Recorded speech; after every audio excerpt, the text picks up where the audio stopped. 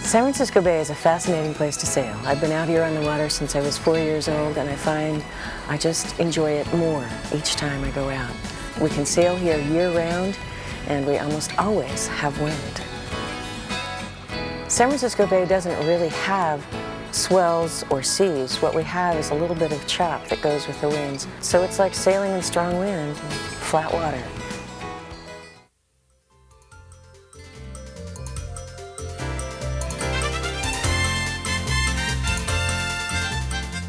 Looking for peace and quiet and the calm of nature's beauty, Sailing Quarterly headed south to explore the offshore islands in the Sea of Cortez. Bounded by mainland Mexico and the mountainous Baja Peninsula, the islands offer a retreat from civilization in a harsh yet beautiful land. Charter boats are available in the towns of Loreto or La Paz. 22 miles off the coast of Santa Barbara, California, a sailor can cruise hundreds of years into the past to the pristine, mostly undeveloped world of the Channel Islands.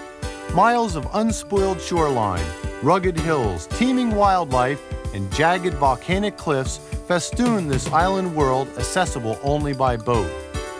Only 100 miles from the hectic world of Los Angeles, the Channel Islands National Park rises from the Pacific Ocean.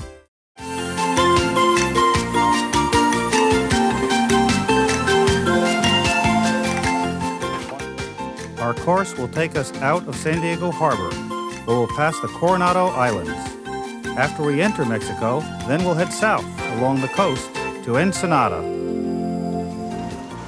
We just crossed into Mexico. This is the south island of Coronado Islands. Nobody lives here. There's remnants of an old hotel on it.